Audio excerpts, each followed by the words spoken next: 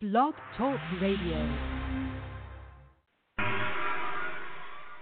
Good evening, ladies and gentlemen.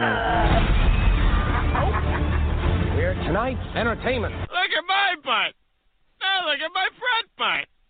Wada, wada, wada, wada, wada, wada, wada, wada, wada, wada, wada, wada, wada, world. Wada, wada, wada, wada, wada, wada, wada, wada. Sorry, that was a no, big no. Here is the yes.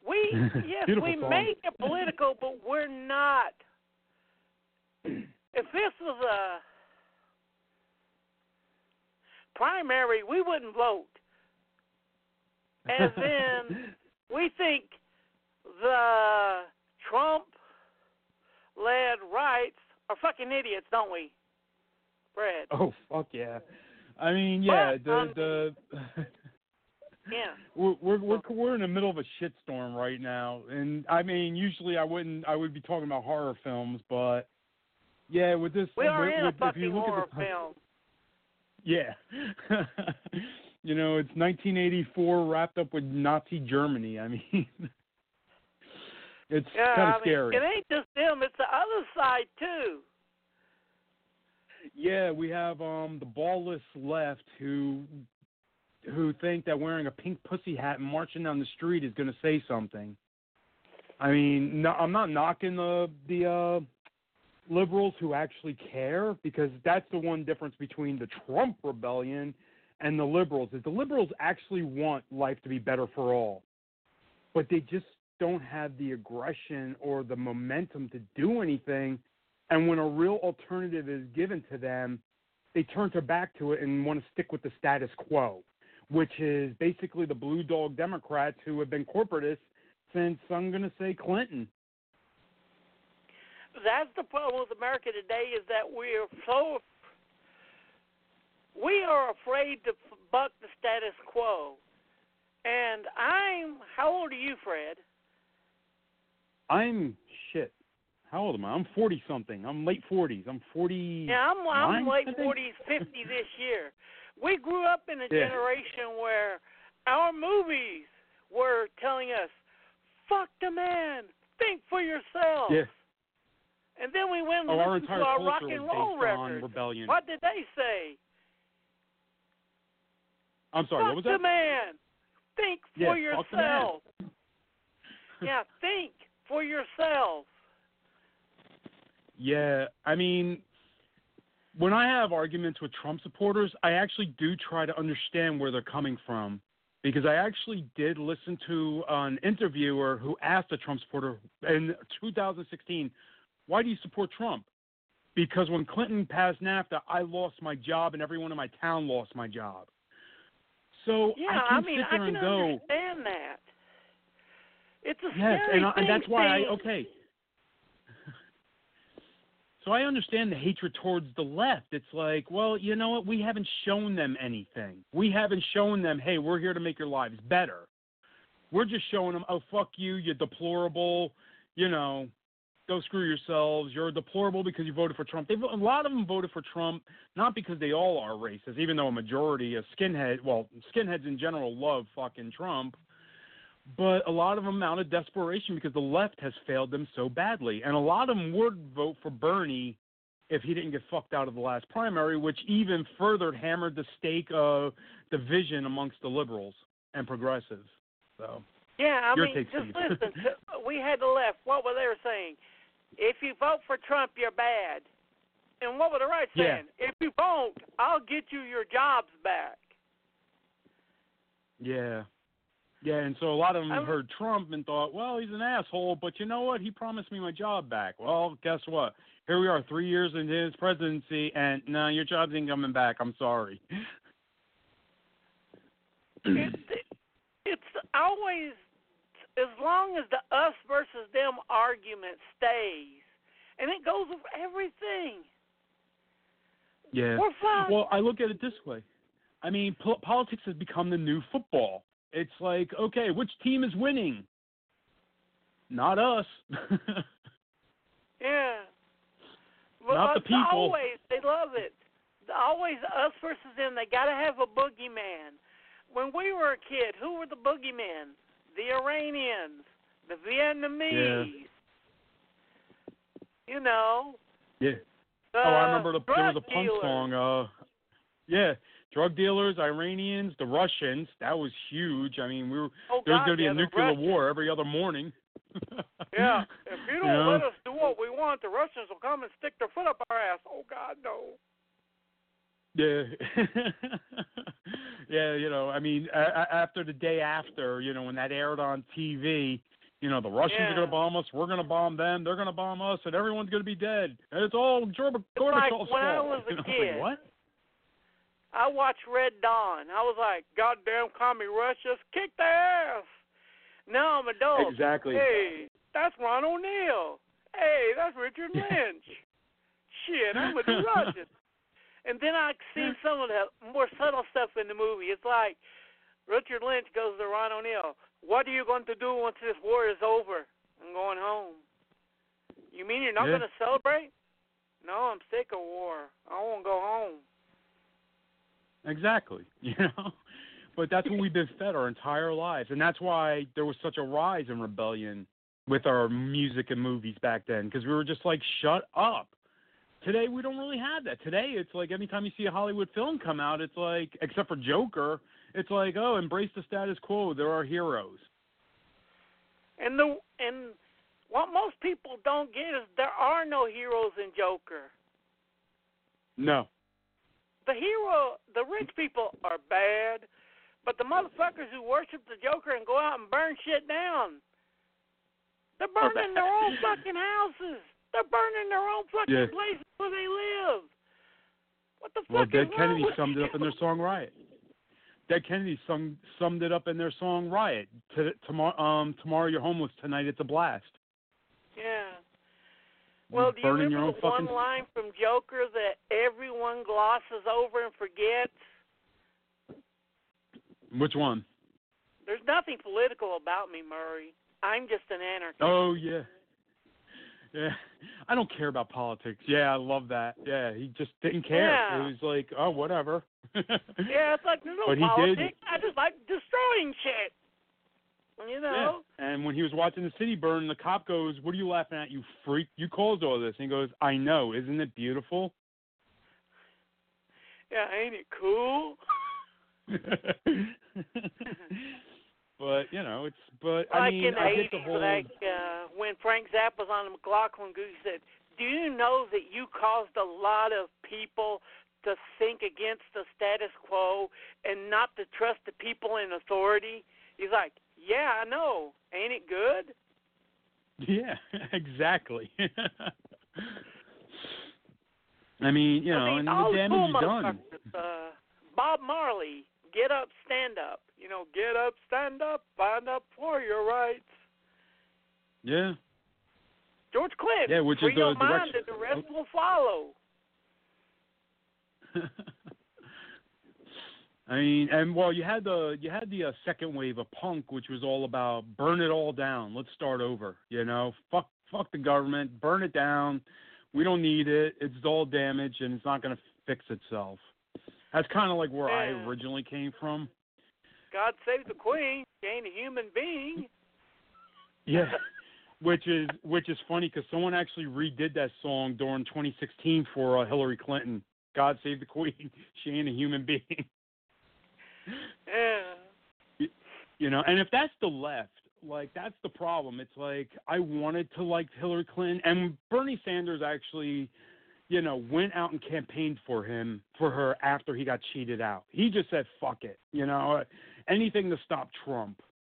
But unfortunately, she was such a horrible candidate, you know. It That's isn't not that she's rebellion. a horrible candidate. It's just that, and it's not your generation. You guys, when it came down to it, you guys bit the bullet. Why? Because you knew that if we don't rally, when it comes down to it, we're fucked. Yeah. But the young ones, if I don't get my pudding, I'm not going to do shit. I have a feeling you can't sit down because your asshole's sore. Yeah, I mean, you know, it was and I don't want to just talk. We're supposed to be talking about rebellion, and tonight's show is No Witnesses, which shows where we're at currently right now. Mitch McConnell basically said, "No, you're not bringing any witnesses." Then it's not a trial. We're not having an. Yeah, we know a motherfucker did it, but we don't want no witnesses or to quote my boy from Tennessee, Lamar Alexander. Yes, we know he did it. There's enough evidence to prove it, but we don't think there's enough to impeach. And if we bring any more witnesses, they'll just say what we already know. Yeah. Well, I mean, and a lot of this came from they wanted to bring Bolton on because Bolton's transcripts for his book came out pretty much saying exactly what this impeachment trial is. He did it. He tried to get dirt on Biden. He broke the law, going to a foreign power to get evidence. And Bolton wrote it in his book. Don't ask me why he wrote it in his book, but he did. And so they wanted to bring him on as a witness, and Mitch McConnell's like, no, you can't bring any witnesses, but the trial's over because there's no witnesses. What? So you know there's a witness. Forget, you know Bolton and us come from a generation where if it's written down on paper, it's fact. Don't you forget the line from Citizen Kane? He said, what's the difference between the lie and the truth? And the guy said, I don't know what.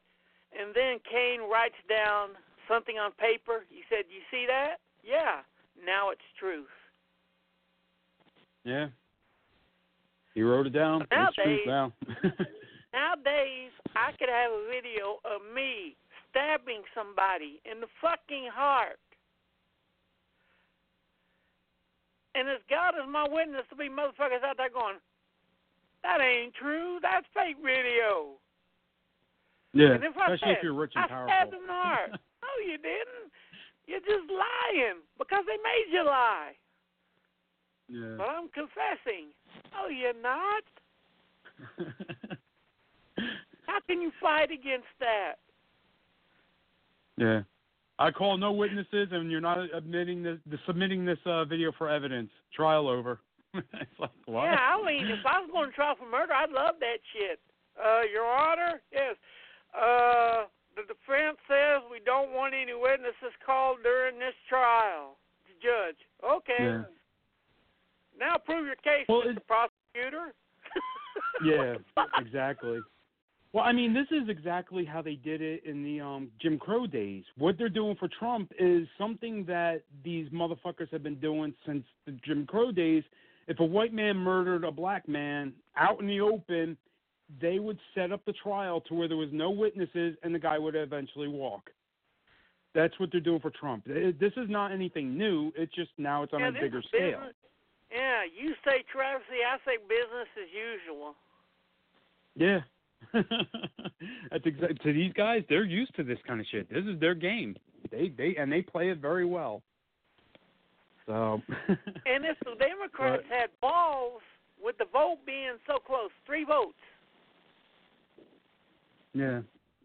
They can call for a revote. Why you want to revote? Well, it's so close. But you lose again. Then you got nothing to fear, motherfucker. Let's do it again. Like we say, pick up basketball when we was kids, and I beat your ass by 1 point. Of course you gonna say, "Fuck you, we gonna play again." Yeah, that's exactly how it was. Speaking of like rich and powerful sports, again, you know how rigged our system is. So I'm probably going to get a lot of slack over this, but that basketball player that recently passed, and I feel horrible for his daughter, and I feel horrible for him. Oh, yeah. I don't want anyone to die. It's horrible the way he died, but all y'all motherfuckers that's been crucifying motherfuckers for just saying the truth. Well, that's my Fuck thing. you. The women are victims of rape, and when motherfuckers come out and say, "Oh, they're just gold diggers, oh, they're whores, she knew what she was doing," which I've actually seen people saying. I've seen he not only apologized and paid for it, but he actually said in court he didn't believe the sex was consensual. He admitted to it. Yeah, But he paid her off I've never apologized out for of the shit trial. I've never done. I'm sorry? I've never apologized for shit I've never done. Yeah, exactly. Exactly. And not only that, the police, there was blood on his clothing. So I just want to take a second and say to all the women out there, you're not alone, and they're going through hell. Like people that have been raped are going through hell because they know they can't speak up, because immediately the misogynists, especially the misogynist sports fans who defend these demigods, jump right out, "Oh, them whores, they need to shut up, he's dead." Yeah, that's tragic, and I feel bad for him and his daughter, but at the same time, don't shit all over the fucking rape victims because they still are hurting. Well, because they still feel like they have no power. Sorry, I didn't mean to go on my rant. No. Go ahead. Look at Mike Tyson. He was convicted on fucking almost no evidence. What was the evidence? Yeah. She went up in his room at 2 a.m. in the morning. She said she was raped. That was it. He was convicted. But this motherfucker had blood on his ass. Blood. Yeah. The police saw her. She was brutalized. She was raped. And not only that, people go, she didn't show up for the trial. Well, because he had the money to hire vicious lawyers, they went after her so badly that state had to change its victim laws. That's how bad his lawyers attacked her. They changed the laws that you're not allowed to brutalize the victim like that in court. So, of course, she didn't show up for trial. Only not only crime was that she I've ever raped, known of that if you are a woman or man, let's not bullshit. Yeah. And you go up and say, "This motherfucker raped me," you're automatically lying, motherfucker. Yeah, no one believes you. Yeah. You're not a victim. You're a gold digger. You're trying to get money from this person, or you're just an asshole. And it was consensual. You just regret it afterwards. Yeah, she was a drunk whore. Yeah, no, fuck you. You know. She was a drunk whore. Oh, you're just gay. What? Fuck. Yeah. You know. Yeah. So I mean, and the only reason I'm talking about it now. The only reason I'm talking about it now is because I work in a warehouse and it's all these sports nuts. Yeah. Who do you think has a harder time, man? Some woman coming out and going, "He raped me," or some guy coming out and going, "This guy raped me"? Yeah. Who do you think will be crucified more? I mean, they're both. The women are always crucified because police test kids for rape. They're not even processing them. They're sitting in vaults. No one. They don't give a shit. They don't give a shit. Man, so like, I'm not even gonna play. You were fucked by another man. You were raped. You're lesser than a man. You're not even a man anymore. That's the stigma on men. Yeah, that's how society stigmatizes men. Oh, you're gay if you took it in the ass. It's just like, stop. He was raped. It's not sex. And that's the other thing. Rape is not sex. It's a violent crime. It's no different than beating a woman or man, almost to death. You're just doing it. You're just taking it one step further. And going back to our beloved movies, you know what always scared me looking at reviews of all of the rape revenge pictures back then? What was that? Oh, those movies are misogynist. They just violently rape the woman. They shouldn't have that movies. Oh yeah, like one of the worst ones was I Spit on Your Grave. That one got tore up. And the one thing about that film, if you actually sit and watch it, they always say, "Oh, it encourages men to rape." You watch that film, there is nothing sexual or sexy about it. It's just hard to watch. I watched it in a room full of women. I was scared shitless. Yeah, I don't blame you. I liked it when she cut him up for raping her, that motherfucker. She gets her revenge, but the rape sequences themselves, there's nothing erotic about them. They didn't sexualize it at all. It's just violence and disgusting. And the director purposely did it like that. It just makes me think, what kind of rape scene, how do you want it filmed? Do you want it filmed glamorously? What the fuck is wrong with you? But that's how the reviewers tried to put it, like, oh, it's going to encourage young men to go out and rape. No, you watch that, you're like, ew, that's rape? Oh, that's fucking horrible. Well, you know where Siskel and Ebert watched I Spit on Your Grave at? Where? In a grindhouse theater. Oh, God, the worst place to see a movie like that. Well, it isn't that. It's that they... Have you ever really read the reviews? They don't review the movie. They review the audience.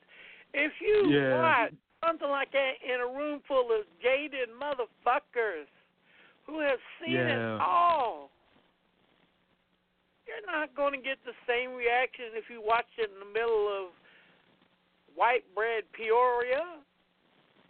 Yeah, or any, like, normal audience, like normal thinking audience. Yeah, if you're talking about, like, 70s, 80s grindhouse New York films, those audiences are filled with, like, drunks, homeless, just people that are running from the law themselves. I actually been to one of those in the heydays, like about, oh, God, I forgot what movie I saw. Shit. But I remember, like, I was warned ahead of time, don't go to the bathroom because that's where you get mugged. Don't, I remember the floor being sticky because I remember I was walking on my Converse and my feet were like, ew, It was the one time I actually went into a New York Times Square grindhouse. I'm trying to remember what movie I saw. It was definitely a horror film. I think it was, wasn't Ghoulies because that was too late. It wasn't Humongous, but it was definitely, Pieces. It was Pieces. I saw Pieces in the grindhouse in New York, which is why I have such a love for that film. It was one of the reruns of Pieces. I can't remember the theater. I just remembered they had the big billboards outside, for it, the big blown up pictures with all the horrid scenes. And because it used to be when my father used to go to New York to buy his pornos. And he would be like, all right, go see a movie. I'm going to go here and buy my fucking pornos. All right, Dad. He'd give me some money and I'd, either buy food or go to one of those movies. I what wasn't theater raised. was the safer one because no one in their fucking sane mind would go to the fucking Anko.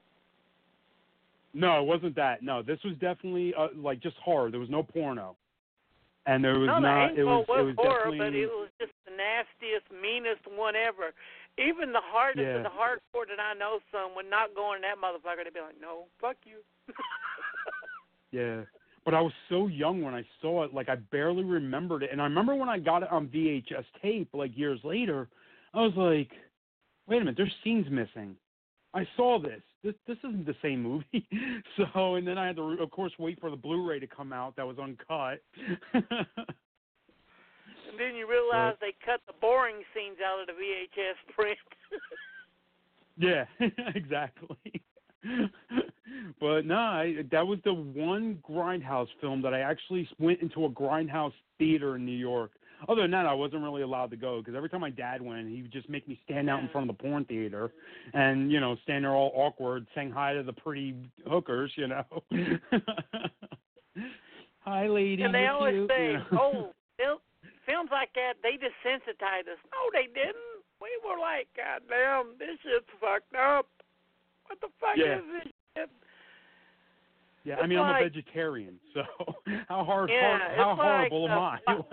It's like shit like Fight for Your Life. We knew better than to watch that in front of certain company. Yeah, no, yeah. And actually, those kind of films actually made me just build up an interest in special effects, which I did for a few years in my youth. I had my own little lab, sculpting, making my own masks. Yeah, I wasn't out like killing kittens and puppies. I was trying to make art, you know. Yeah, so, but really, we confronted the nastiness in our lives. That's another thing. We didn't hide in our safe places. We confronted it. We knew it was there, but we knew that we didn't want to be in the middle of it. Yeah, exactly. Well, George Romero said something great once because he got demonized for his films, especially Day of the Dead, the no-holds-barred gore. And he says, I really don't believe this will make someone go out and kill. In fact, it'll pull that trigger that they can see it in the film and be like, ew, I don't need to see that. You know, I don't need to do it. Oh, I saw it. I mean, it's like, what is it, the film? Sallow, 128 Sodom. I saw that movie. I'm good. I never need to see that film again. And and that's another thing. It's like, another harsh reality of rape. It's like, fuck. Yeah, Salo was just out there to disgust you, and fuck that. I want meat, as we discussed on Sunday, so meat on the bone. But I mean, my preference is creatures. My preference, I want to. If there's blood and gore, that's cool. But give me some creatures too. I like creatures. Yeah. Give me some monsters in there. We were born in a generation where television took down and the press took down the motherfucking president in righteousness. Yeah. They exposed crime. They did their job. Nowadays they want to scare you about what virus is out there. Oh, you're going to die because of the coronavirus. Or SARS, or Ebola, or what was the one before that? like I was trying to explain to someone. It seems like every couple of years. Coronavirus. I'm like, what? They going to make motherfuckers drink Mexican beer? I mean, and it really got to that.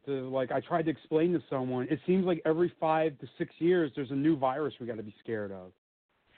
You know, and even more Tom people are Savini was trying dying, to and remake. Schools around here are being closed because of the goddamn flu virus and the flu vaccine not working. Yeah. Yeah, exactly. But isn't it funny whenever something comes up that they want to avoid talking about, like, and all that, like, our people in power fucked up. Let's have a war. Our people in power fucked up. Let's bring up virus. Let's bring up violence. Yeah, well, I mean, we had that whole thing with Iran recently. Impeachment here. Oh, we just bombed Iran. Like what? Why? Why'd you kill that guy? It wasn't because he was a bad man. It's because you wanted to deflect from the fact that you're impeached. He wanted to and show the media. that he had a dick. This is where people don't get it. The same corporations that are paying off the Republicans are paying off the Democrats and own your media. So you're going to get not only spin, you're going to get bullshit mixed with truth and more spin on top of that to keep us guessing what's going on. And you know what the and problem when you is? when you make a few lies, and then they make everything a lie. Yeah, and you know what the problem is? Back when we were babies, the underground would tell the truth. They would get the word out. Nowadays, the underground are on the internet, and they're just as fucking stupid and goofy as the mainstream press. That's why if you find one or two golden internet... Oh, we get the flat earthers. Dinosaurs aren't real. Yeah. What the fuck? That's why you find one or two decent sources. Hold on to them. They're gold. Yeah, I mean... I have my two. I'm not people, going to talk about them here. Just because 10 million people can say what they want to say, does that mean they should? No.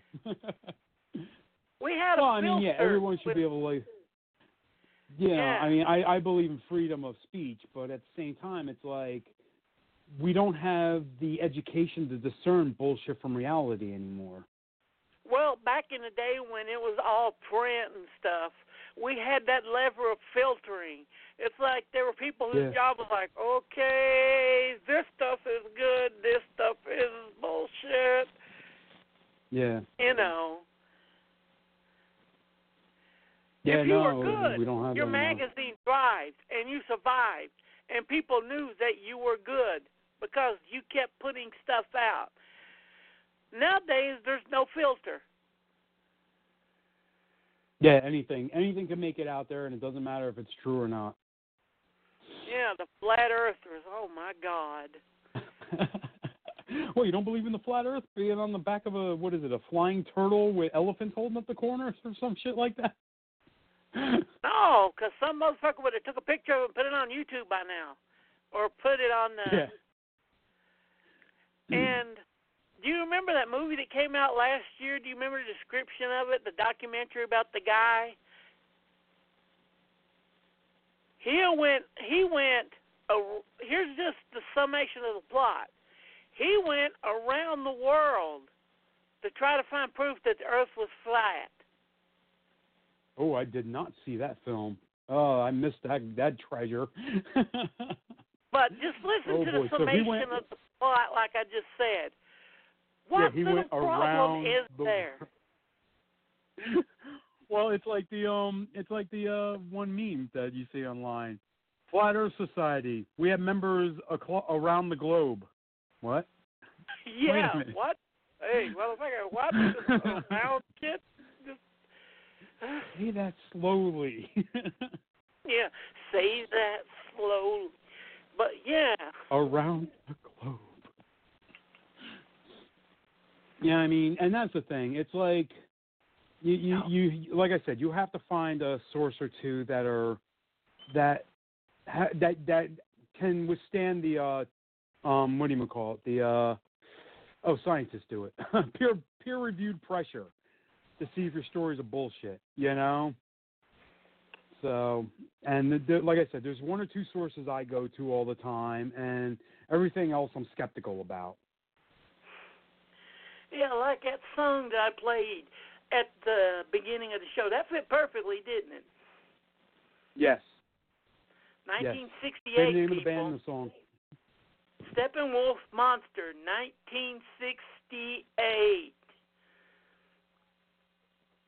Yeah, I mean, do you have a call-in on this show? I wish we had a call-in, because I'd love to hear some, like, millennials call in and tell us what bands are happening now that are waking them up or keeping them alerted. Because I was at a Barnes & Noble's buying a coffee in their little cafe, and the kid behind the counter literally told me, I'm going to assume he's about 22. He literally goes to me, yeah, Bernie seems all right, but, I mean, at least Trump's getting things done. And I'm like, what?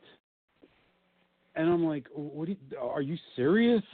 And I asked him straight out, what's he getting done? Well, he's protecting our borders. I was like, how? He's arresting the people that are crossing him. Do you understand we have a concentration camp full of children right now, right? Well, but they're illegal. I'm like, they're human beings that are escaping. And I went all into it.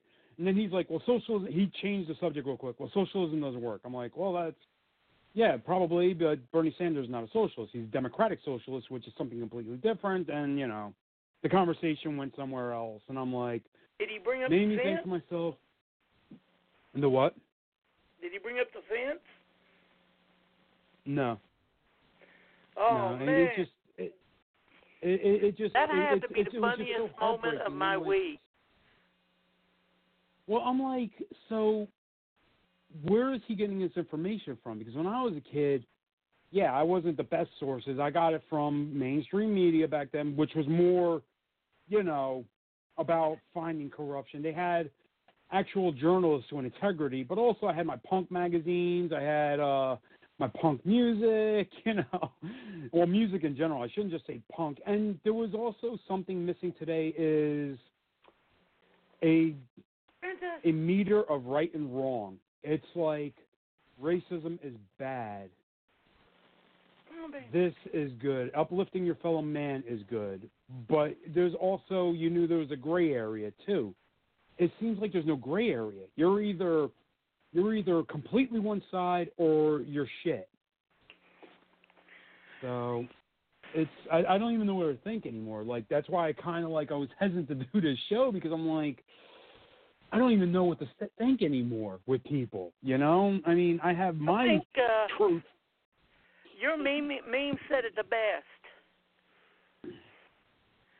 In Which my one? 20s, Jello Biafra is God. In my 30s, yeah. Jello Biafra is right, but he's for young kids. In your 40s, Jello Biafra is God. Yeah, Jello Biafra's right about everything. I mean, and I had that. Meter to test everything with. It's like, you don't have a meter to test anything with. It's like, I don't know. That seems to be like what's going on now. I don't know. And SJWs, Listen to again. Frank Zappa's Dumb All Over. It's the truth. Yeah. Idiots it's to the like, left of me, morons to the right. If you don't believe what I believe, I will kill you. Exactly. And SJWs, your heart's in the right place, but it's like, I got attacked because I like the movie Joker. But it's sexist. Really? Did you watch it? No. Then what are you arguing with me about? I read a blog saying it's sexist. All right, well, go see the film. I don't want to see it. Well, then what are you arguing with me for? If you're not going to go and actually test it against your knowledge of life, through your filter of life, then don't argue with me about it. Yeah. Like, we need Jesus, more strong women in movies nowadays. We didn't when we were kids. Yeah, that's because you were sexist men. No. You know why? Me and you and our generation didn't need movies of strong women. We had fucking Cynthia Rothrock. We had fucking Michelle Yeoh. We had Pam fucking Grier. We had all the fucking badass Groundhouse women. We had fucking Ellen Ripley. We had the alien fucking queen. Oh, what's my favorite line from Black Belt Jones? Hey, honey, do the dishes. She pulls out a gun, shoots the sink, and goes, dishes are done. Well, that ain't my favorite, and this is a little extreme. Woman, what you doing in this pool hall? He said, boy, I'll make you look like a sick faggot. Gloria fucking Hendry. And she just whooped everybody's ass in that joint. Yeah. We didn't need we didn't need to make movies of strong women because they were already there. Yeah. Exactly.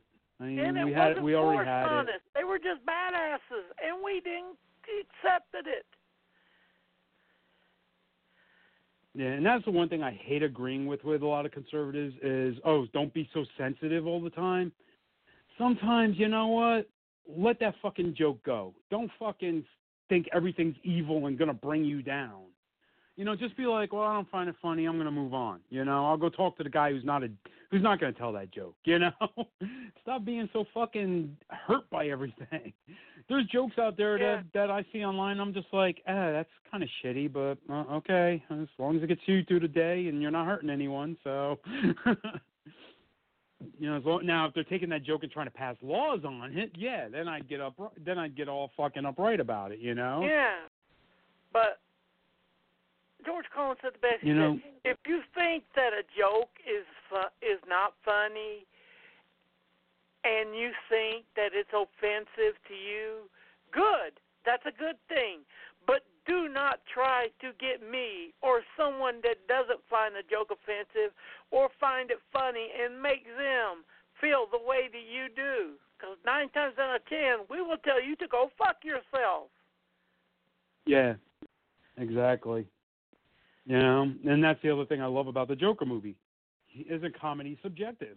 He's telling jokes that I wouldn't necessarily laugh at, but he's a fucked up individual, and that's what's funny to him. Yeah, it's what's funny to him. I mean, yeah. And it's funny that a dark movie like that, people rush to. Yeah. That shows where our minds are right. That really shows where our minds are right now. Yeah. Well, I mean, the fact that I was just reading an article about the French riots where the firemen are fighting police, and the firemen are wearing Joker makeup. You're not talking about the most badass thing that they're doing. Really? You're not getting to the most badass thing they're doing. Which is? They're setting themselves on fucking fire and fighting the policemen on fire. Yeah. Fuck me. Yeah. I will never be that badass. Never. Yeah. I will kick your ass. Oh, shit. And I will be on fucking fire when I do it. Goddamn, run. Yeah. But I think my point, I was trying to bring up a point with the SJWs. It's like, I know your hearts are in the right place, but it's like your movement should be on the street to change laws and to fight corruption. Not to tell the guy online, oh, you shouldn't post that because I'm offended. Deal with that later. Maybe we should build a society where he wouldn't need that humor, I guess, or to say, oh, make my sandwich, bitch. The fight should be on the streets, stopping the corruption, not online going after someone who likes a movie. Which I ended up having to I never block anyone online except for Trump supporters because there's no reaching them. But this really showed me that the other spectrum where this SJW was so hardcore bent on trying to call me a racist and misogynist because I like the movie Joker. And every time I tried to show her different Joker aspects racist of when he wants to date a black woman? Well, because she became a victim and that he killed but again, she never saw the movie, so she had no idea. She was just going off of what a blog told her to think. Which is the other dangerous aspect of just going online for shit. There's no life experience anymore. So they tried to call the movie MASH from the 70s racist and misogynist. You can't look at a movie or anything from another generation through your point of view. Yeah. Yeah, times are different. There was no intent to harm. That's the one thing people don't remember. A lot of this, there's no intent to harm. There's no intent, like saying a joke or a movie is, oh, that's horrible. It's not trying to harm you. It's a vision a director is trying to show you. Yeah, it was trying to piss on it. Todd Phillips was trying to show you mental illness. That's what the movie was really about. It wasn't about the Joker. It wasn't about superheroes. It was about mental illness. Well, it's about all the people that our society, both sides, willingly let slip through the cracks because they don't give a shit about them because they're poor or they're not Hell, if you're not normal, they don't give a fuck about you. No one does. Well, my favorite line. Do you ever leave the studio, Murray? Do you know what it's like out there, Murray? Yeah, because he was just judging the Joker for killing those Wall Street guys. Sorry for spoiling it. If you haven't seen it yet, then get out from under the rock you're in. And trying to, belittle the Joker for killing those guys. He had no idea what those Wall Street guys are doing. If Arthur Fleck wasn't on the train, I'm pretty sure those 3 Wall Street guys would harass that woman to damn near groping or rape. Well, let's the way be they were honest. headed. In the OOs, the Joker shoots 3 Wall Street guys in a thing. He's a fucking villain. He's the fucking devil. Yeah. Bernard Getz does the same goddamn thing in the 80s, the 3 black guys. He's a goddamn hero. He's the vigilante hero. Yeah. Oh, Getz. Yeah, I remember him. Yeah, when he was. Yeah. Yeah. No. That I didn't follow it as close as I should have back then, but I do remember hearing that he just was racist and felt scared that 3 black guys were around him. The black guys were gang shit, and they were doing gang shit, Yeah. Fucking honky motherfucker, we kick your ass. So, unlike Joker, who was getting the shit kicked out of him and then shot him in self-defense, he went home, got a gun, got back on the subway, bam, bam, bam, bam, bam, bam, and shot them. And look for him, yeah. He's a cold-blooded murderer. I'm sorry, if someone's beating the shit out of you and you pull out a gun and defend yourself at that moment, you're acting in self-defense. But if Fred beats the shit out of me and I go home and get a gun and come back and then shoot him, that's murder. There's no gray area there, is there? Yeah. But yeah, the whole point of that scene was like he was mentally gone, and he was abused, and here's 3 Wall Street guys about to rape a woman, and then on the talk show tried to make them sound like they were angels. And that, like, fast forward to today, with those Trump kids that were there protesting women's right to an abortion. I don't know if you remember this, with the Indian guy running up beating a drum in their faces. They tried to say those kids were innocent. No, those kids were there protesting women's right to choose. No, I've seen the uncut video. Both people were in the fucking wrong there.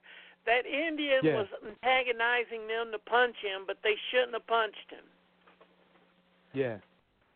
And, I mean, but they were there for not wholesome intent of saying. Yeah, just because they were there for the wrong reason doesn't mean that somebody should get a face like, come on, motherfucker, hit me, motherfucker, hit me. Yeah. But, I mean, there was also reports of them antagonizing women as they were walking by, yelling at women. Yeah. So, I mean, but it's like the media turned right around, demonized them. Then you had the other right-wing media try to make them sound like angels.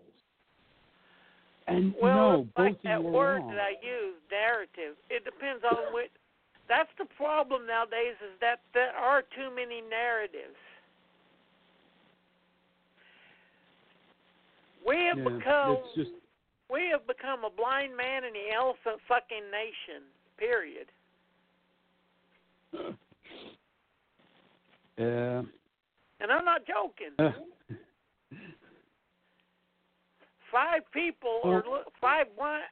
What it is an old Aesop's fable where 5 blind men are touching an elephant and then describing what they think the fucking elephant is. And you get 5 different fucking opinions of what the elephant is, and each of them are right, but all of them are wrong. Yeah. But I always boil it down to what's your moral compass. At the end of the day, are you harming people or not? You know, are you taking people's rights away or not? And so far, that's where the Trump supporters got to keep losing, is they're backing a man whose intent is to take people's rights away, keep the poor, make the poor even poorer, and make sure more of the money go up to the rich. You know, and I mean, he is a straight up Nazi. Like, I mean, he learned. Just remember, we wouldn't even have America if it wasn't for lying motherfuckers pressing shit like Manifest Destiny. Yeah, exactly. Yeah, I mean, and that Trump isn't the problem. Trump is a symptom of the problem. Our system from the, you know, inception has been built on death and exploitation of people. So, well, you know, that's where we are. Lifestyles of the rich and famous. Trump yeah. was first famous in the 80s, not because of any success, because he was rich. That was our problem. In the 80s, we started to worship the rich. First, we got greed is good, and then we started watching shows like Lifestyles of the Rich and Famous, which worshiped the rich, and you had some drunken fucking British bozo come out going, he's better than you because he's rich. And they sleep in solid gold beds when they eat caviar. He gets to fuck all these desperate poor women. Yeah. Yeah. Look at these desperate poor women lining up. Like candy. Yeah. No, I remember and that's that. Another yeah, reason and everybody. They get into. That's why another reason why the poor worship the Republicans and the rich, because they want to be like them, and I understand that. I want to have enough money where I don't have to worry about money. Exactly. Yeah. No, I would love to just sit home all day and work on art, and have money to have a roof over my head and feed me and my cats, and that's. I mean, I remember growing up in the 80s, 70s and 80s, my father was the man working by himself. He had his own job. My mom was a stay-at-home mom. They had 2 cars, a boat, you know, so we can go fishing, like a big wooden 15-foot boat. And, I mean, we had a house, and, you know, we never were hungry. Even when my dad lost his job at one point, he had enough savings, we can keep going. Now it's like we are living literally, ramen noodles this week, or can I actually go to 7-Eleven and afford that fucking hot dog? You know? No, just ramen noodles. Ramen noodles go with everything. That's why they're so fucking wonderful. And that's no joke. Cheap, you know, I'm just trying to say, they're cheap, but like I said, they go great with everything. That's a bonus. You shouldn't have to choose between dollar store food and paying rent. You know, and from the 80s, and it really started breaking down because, and this is why I hate when people are like, socialism doesn't work. We had socialism in America. That's when the most prosperous time in America was when we had American socialism. When FDR, you know, the New Deal? We had socialism in America. That's all Bernie Sanders wants to put back out there is what we had under FDR. You know, right to a job, right to home, right to health. What's wrong with that? Why are people so fucking angry about that? Because we are told that unless you strike it rich, you don't deserve shit. Yeah. Sorry. And plus, I was getting angry. You remember in Land of the Dead, what were all the zombies? Oh, the zombies were considered the working class, yeah. No, they were middle class. Oh, middle class, working class, yeah. Yeah, they were the middle class. The working class was the poor folks that lived in the city. Right. Sorry. The rich, Land of the Dead. Ones were the ones that lived in the Gilded Tower. Yeah, which wouldn't allow anyone in if they weren't gilded. Yeah. Yeah, and or of a different race, as Leguizamo's learned. Yeah. Do you think we would let you in our fucking city? That's why George Romero is gravely missed. I mean, people say, his last few films weren't that good, but his message never changed. He cared about people, you know, and he always tried to show how things really were. like I through said his before films. the His show, films I were wish horror he could films. have got Right? his original ending of Land of the Dead. It would have been beautiful. You've heard of it, haven't you, Fred? No, I don't know which ending that was. Well, you know when the rifle is about to shoot Leguizamo and the other guy? Yeah. In the original, when the zombie attacked that person, Big Daddy walked up to him and gave him guns. Oh. Huh. Wow, and then okay. the ending was the zombies and the poor killing the rich. Yeah, that would have been great. While and that's how Romero Big Daddy and the leader of the poor were standing up there with the fireworks playing, and God bless America. Yeah. Yeah, that would have been a great ending. But that's also the movie that Romero, because and John Carpenter apologizes to this day about it. John Carpenter is the one that convinced Romero, no, come to Hollywood. Come to Hollywood. They're not that bad. They're not that bad. And George Romero came and made Land of the Dead and I think one or two other films. And Romero went to John Carpenter and was like, yeah, John, they are that bad. They won't let me do my visions. They keep trying to change my visions. Yeah, they want to give me a ton of money to make my films, but they don't want me to get my message out. And John Carpenter apologizes to this day over that. There's a video of him saying, I'm sorry, George. Hollywood, was that bad to you. So, yeah, that's why Land of the Dead's endings changed, because Hollywood's like, no, you can't do that. You can't have that kind of a strong message in your film. You just got to have zombies killing people, which is why we got Dawn of the Dead, the remake, because zombies should just be killing people. It wasn't that bad. It wasn't Dawn of the Dead. No. They forced him to use that title. Yeah. James Gunn admitted that they forced him to use that title. What title was the original? What was the because I don't remember it that. Was, I watched it with the Outbreak or Contagion or something like that. Something to do with the virus. Okay. But it wasn't Dawn of the Dead. Because he knew that if he had Dawn of the Dead as the title of it, he was fucked. Yeah. And people hate it. People hate it just because of the title. But it still took place in the mall. Was his original idea was in a mall? Yeah. Okay, so it was still Dawn of the Dead, though, because that's Dawn of the Dead in a mall. Yeah, but you know what I mean. Yeah. No, anytime you try to, do a remake of a film, you know you're going to get shit for it, you know? Especially someone like, what's the film they want to remake? Or reanimate it. They want to remake Dawn of the Dead. What was that? They're going to try to do another Dawn of the Dead? No, especially if the movie is as loved and as perfect as Dawn of the Dead. Dawn of the Dead, yeah. Which, to me, when someone asks me what is my favorite horror film, I'm always saying depends what mood I'm in, but I've watched Dawn of the Dead more than any other film. And I own 5 different copies of it, different cuts of it. I have Argento's 128-minute one. I have Romero's director's cut. I have the theatrical cut. I have the German complete cut. I have the Mall Hours cut. So. Well, don't forget the theatrical cut is Romero's director's cut. The one that they try to say is the director's cut is the Cannes cut. Yeah, the festival cut, yeah. Yeah, what happened was he was halfway through his editing, but they needed to sell the film at Cannes. So he took what he had and showed it there. Yeah. But, I always go back to it's funny because each cut of the film, the soundtrack is completely different. It's either more Goblin or it's more of the what did Romero use?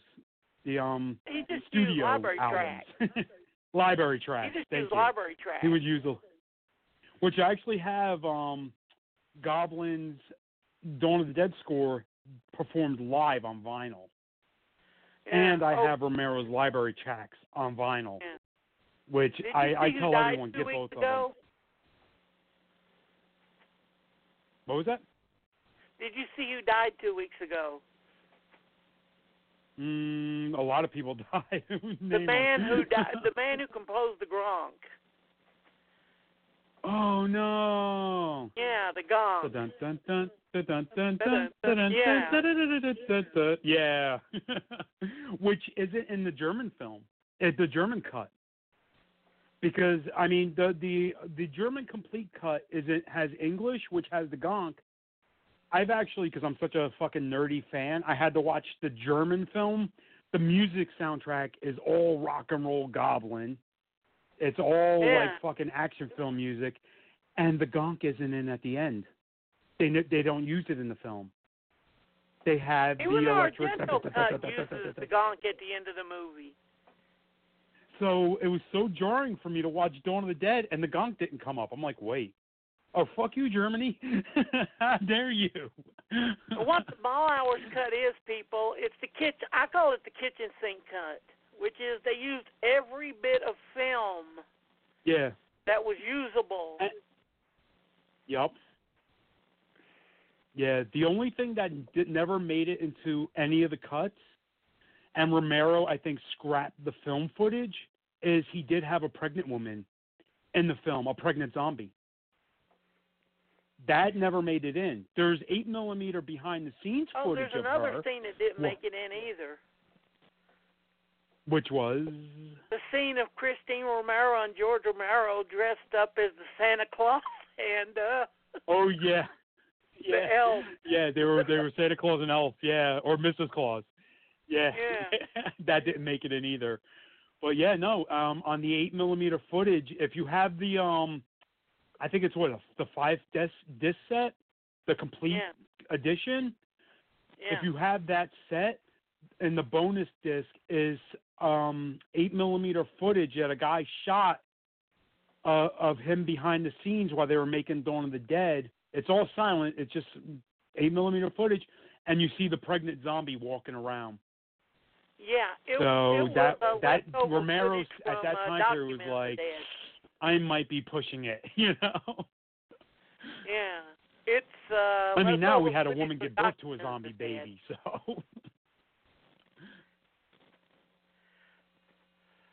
But yeah, I mean, our fucking horror films that we watched as teens that were fit for us kids, those had political bents to them. Yeah. Yeah. We didn't see them as kids, but once we did, we felt like, wow, we're smarter now. Oh, exactly. Yeah. No, I mean, so when I was a child, what gave me my progressive views was by accident, by my father's hand. My father sat me down one day to watch Billy Jack on television. I'm a little kid. I had not discovered punk rock yet. And my father wanted me to watch this film with him because he liked to laugh at Billy Jack's hat and the strange little hippies. So because my father was a Richard Nixon supporter. He was a Republican. And he thought it was hilarious. He always laughed at Billy Jack. He even owned a Billy Jack hat, which when he used to get drunk would put it on and walk around making jokes. Ha, Dad. But little did he know, I did not laugh at the film. When I watched Billy Jack, I was like, holy shit, this guy's my hero. The politics of this film are what I want to be. So, talking about influence on children, those were the films that were coming out back then. Was, hey, you know, we're this is our politics. We're about, you know, liberty for all. Racial discrimination is wrong, and the people that are doing it are wrong. Shooting horses for dog food is wrong. So I took away my environmental. Trying to embrace yourself in a straight white community by doing fucking Cheech and Chong drug jokes is wrong. Yeah. I mean, you know, like, so it had the complete opposite effect on me than what my father was hoping. He thought I would just, like, laugh at the stupid hippies in his hat. And instead, I walked away from that film embracing it and loving it and seeking more of it. So every film I watched after that. If he wanted to show you a very stupid and bad Billy Jack film, he could have shown you the trial of Billy Jack. Yeah, no, he wanted me to watch Billy Jack with him with the gun. Yeah. He didn't. The Trial of Billy Jack, which is completely political and shows you the corruption of American politics. No, he wanted me to laugh at hippies. So, but it still had the complete opposite effect where I fell in love with the hippies, And then I wasn't too long after that, I stole a couple of my sister's records because I was tired of listening to Sesame Street. I didn't want to hear Big Bird go A, B, C, D. So I took my sister's records, and the 3 records I grabbed from my sister's room was the Ramones, the Sex Pistols, never mind the Bullocks, and the Dead Kennedys. And right then and there, between Billy Jack and that music, that formulated my meter of what I judged everything, how I saw the world. Well, if you went with your dad to buy porn back then, like you said. Oh, God. Listening to the Ramones album and Dee Dee's songs especially, you're probably like, I seen that shit. Yeah.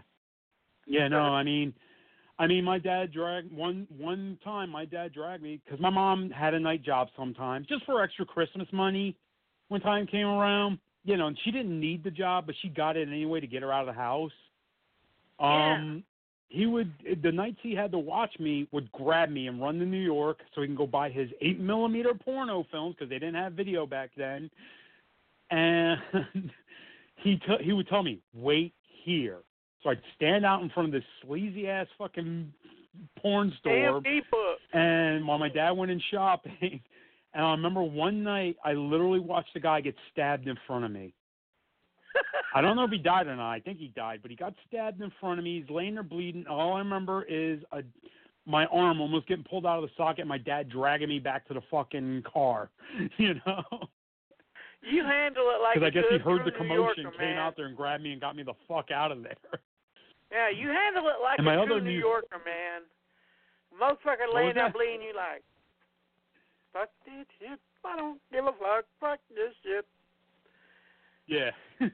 Oh, yeah, I was a kid. I'm just like, holy shit, Yeah. But, I mean, my entire childhood was weird because I grew up in an industrial park. Like, where my house was situated, and I posted pictures online. Like, I walk out my front door every morning to go to school. First thing I saw was razor ribbon and barbed wire, a big a water tower, and smokestacks billowing out black smoke. That's what I saw every day going to school. And then he was like, you know that movie Suburbia? I'm like, yeah. I lived in there. Yeah, that was my life. I lived that movie. So, and then going to school, I'd walk through a fucking industrial park with chemical drums leaking everywhere. And my first job, I was like 12 years old. We're cleaning up a factory. So, I didn't grow up with like a perception of suburbia, of like real suburban life, like a lot of people have. And it's like, well, politics are okay, but I'm conservative. It's like, if you live my life, conservatism is at best just cruel. It's cruel because I lived under what conservatism creates. Yeah, I love that. Poverty. I'm conservative. Shit, I gotta buy my porno. Yeah. Yeah, my dad. I mean, that's the one thing that always got me. It's like, well, he changed his view after Reagan, and he couldn't hold on to a job anymore. And Reagan busted up unions. I think that kind of like killed my dad's Republican love. Because my dad would be sitting there watching TV, and you'd hear about like the airstrike unions, the airport strike union picket line guys. Yeah, and then that was. Y'all Reagan. think that what Trump did was nasty?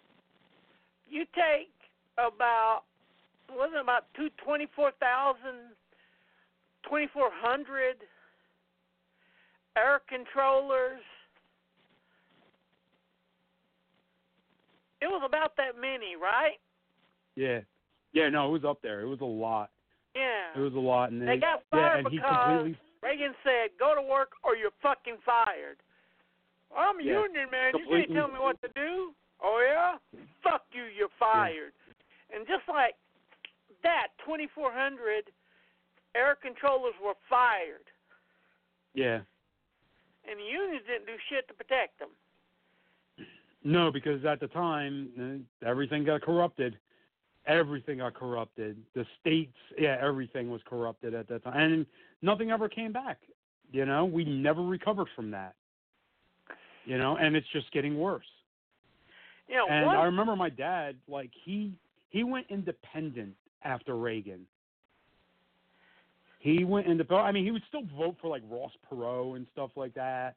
But at one point, he was like, I like that Nader guy. I'm like, but Dad, he's not a conservative. Yeah, but, he kind of, I think my dad saw, how fucked workers are under Republican rule, and Democrats didn't care either at that point. Because by the time Bill Clinton got in, the Democratic Party got filled with blue dogs. What was that? With his stuff against the cars and all that, Nader actually cared about American quality and American product. Yeah, exactly, which I think is what kind of won my dad over, because I think my dad was disillusioned by Reagan. He was like, well, Reagan was supposed to make things better, It was going to be all strong, and everyone's going to get rich. Yeah, some people got rich. Most people lost everything. So, and under Clinton, after that's NAFTA when the steel industries went under. Down here, it was like a way of life. It's like, you graduate from high school, what are you going to do, kid? Oh, I'm going to go in the Army, I'm going to the military, or I'm going to go to college and become somebody, or I'm going to go work in the coal mines. Those are guarantees. Yeah. And if you didn't do that and worked in a store or something like that, unless you owned the motherfucker, you were a goddamn failure and a lazy bum. Yeah, and my jobs were, I worked factories until NAFTA passed. And a month after NAFTA passed, my factory closed up, and I was unemployed. I had to get a convenience store job because there was no industry left around. I mean, I got lucky now. I got a warehouse job, but, we're at Walmart standards now. So this is where we went. And like I said, this is why I'm so disappointed in the liberals. It's like, what happened to your balls? Love me, love me, love me. I'm a liberal.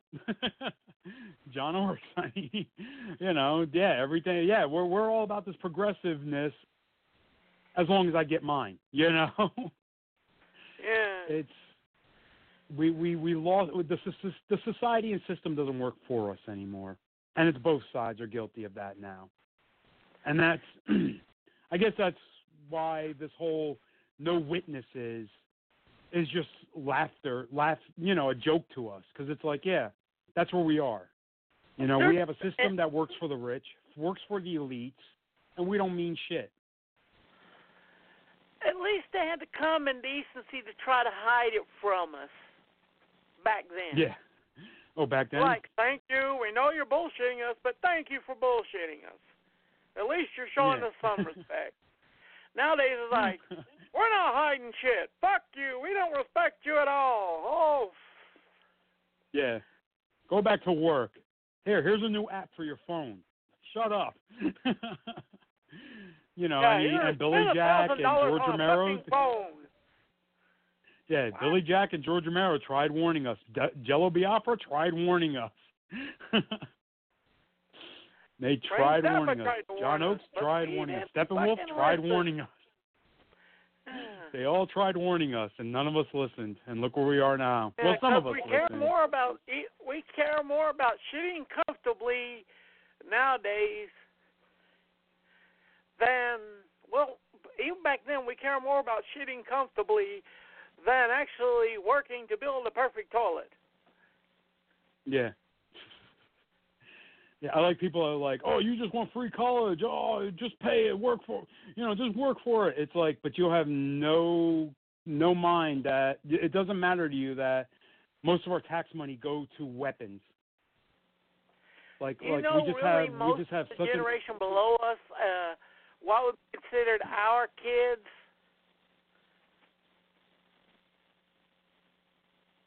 What, the millennials and the Gen Z? I feel horrible for them. I feel horrible for millennials and Gen Z. I'm sorry. like I wish I would have done more growing up to stop it. I should have been a politician or something. I feel like I betrayed the Gen Z and millennials. Still there, Steve?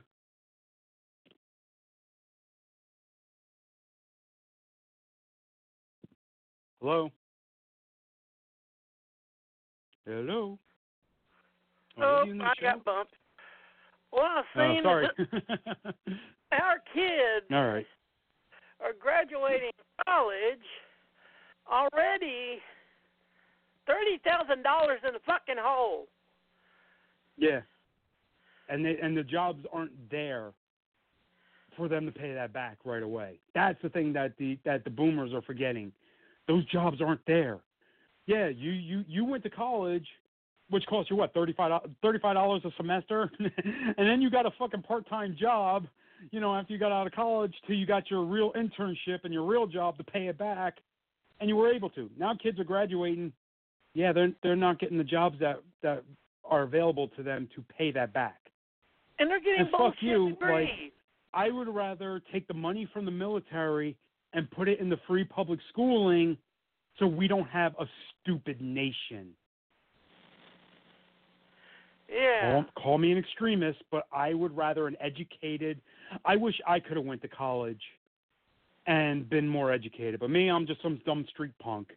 So I just have my moral barometer, and that's it. Kids should be able to go to college for free. Fuck more bullets and more planes and more bombs. Send the kids to school. You're not dumb. The dumb ones aren't the street punks. The dumb ones are the ones that believe that, industry can come back if we get the right person in charge. The jobs will come back if we get everything on the right course again. Yeah. No, ain't that's happening. just gone, and it ain't coming back. Exactly. I was in the 80s and saying out loud was doing jokes about Chrysler. It was like, everything in this car is made in America. Wait, no. The thing is like, everything is like engine. Oh, shit, that's made in Taiwan. Glass. Oh, no, the windows are made in Mexico. And then it came down. The floor mats. Yes, the floor mats are made in America. American pride, people. Pride, Yeah. They shipped it out because they could do it cheaper over there. Yeah. Yeah, which thanks to NAFTA, that really just made it to where they could hire slaves. They could get, well, yeah, I know, but NAFTA really made it to where they don't have to pay shit. They could just go over there, exploit people, and they don't have to exploit Americans anymore because we demand too much. We actually demand to be able to feed ourselves. But they're breaking us down. Generation by generation, they're breaking us down to, okay, no, please don't take my job away. I'll work for nothing. I'll live on dollar store food. That's okay. Back when I was growing up, laborers would stand and be like, fuck you. And then Reagan, your conservative god, came in and said, no, fuck you. You're all fired. You have no strength. So, well, no honestly, witnesses. we still listen to Jimmy Carter. Go back to what that motherfucker was saying in the late 70s. That shit scared the hell out of you. Yeah. Yeah. He was in the Carter 70s already talking about politicians aren't going to do anything for you. We're not going to save you. We're not going to keep your jobs. We're not going to do anything for your benefit. We were like, you son of a bitch, we're going to vote you out of office. Exactly. Now today it's now like, he hates the same people I hate. Yeah. What? Yeah, he hates the same people I hate, Yeah. I actually had to confirm to someone that Trump is supported by Nazis. Like, no, he's not. We're not racist. I'm like, yeah, here's about 8 links of Nazis talking about why they support Trump. Like, And What's the fact funny that his is I seen on this site the other day that tried to say that Trump was a big part of the coalition that brought down New York City and 42nd Street. Oh, really? No, he wasn't. He was the redheaded stepchild of rich New Yorkers. Yeah. They let him in the party because his daddy was rich, but they didn't really take him seriously. They didn't invite him to their party, you know? Yeah, he had a cool million. That's all he had. He had a cool million that Daddy gave him to start off his little business. Yeah, and he lost more. This motherfucker has lost more money in his investments. Yeah, and I like to always remind together playing the scratch-off lotto tickets down at the gas station. Yeah, and I always like to remind people, like, yeah, you're a laborer, huh? You support Trump because he's all pro-America and labor. Yeah, you know how his towers got built in New York?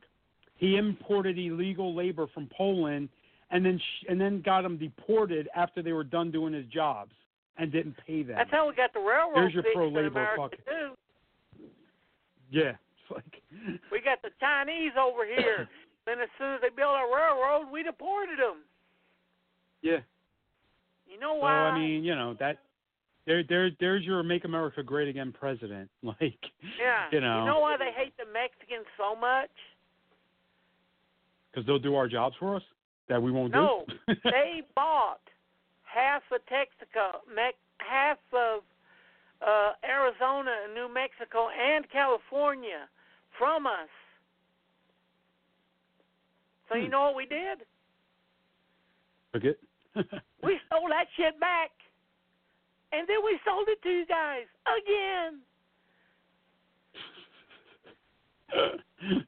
White America has had a grudge against us ever since that we stole their shit and sold it to them. And they played it. And they paid it. Yeah. I mean, that's a whole different can of racism right there. So...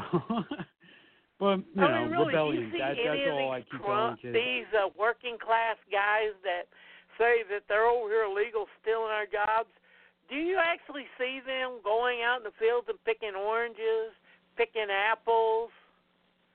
Yeah.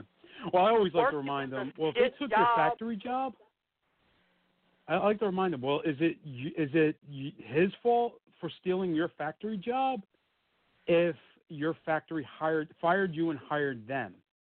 You know whose fault that is? Not unionizing and not saying, hey, get this guy in the union, give him a living wage, because they got rid of, and that's how it works here. They get rid of the union guys, they get rid of laborers that have actual benefits, and then they hire people at lower wages and don't give them any benefits. That happened. I had that happen to me at a wine store I worked at. I'm not going to name the store, but it was me and a bunch of other guys that were working there, long-timers, full-time, getting benefits. One by one, they got rid of us and hired back part-timers with no benefits. That's America. That's the problem. Yeah. That's the problem. It's like, what's funny is back in the day, they were like, they hired blacks. They're like, these niggers are taking your jobs. And then the white guys come up, you goddamn blacks, why don't you become union guys? Because you didn't give us the chance. Okay, you're in the fucking union now. Fuck them. Yeah. Well, that's I mean, real and I don't blame the look it up. Yeah, I don't blame the kids that took my job at Total Wine. I blame Total Wine. Oh, I just named store. Can you believe that out? No, I blame the store for. Fuck them. Fuck them. I blame them for getting rid of all the. Yeah, I blame them for getting rid of all of the full timers and hiring back part timers. You know, I don't blame the kids that took my job. I blame them. People over 18. Yeah. Yeah, I mean they hired back a bunch of people that just need a job. You know, they don't care what they get paid. But that's the problem. We made Americans so desperate. You know, they'll just take anything now. And we're keeping us separate. Like, and that's the other reason I hate party identity. It's like, I hate Republicans, I hate Democrats. Well, it's like if we unified, we can make America work for us again. Yeah. Yeah, well, but he supports Trump. Joke. Yeah, he does. It was this Southern broadcaster, he was like the voice of Georgia, I forget his name. He got a job announcing the Yale-Harvard football game. And this guy come up to him, he said, sir, who are you supporting today? Fair Yale or Fair Harvard? He's like, you're both damn Yankees, and I hope you both lose.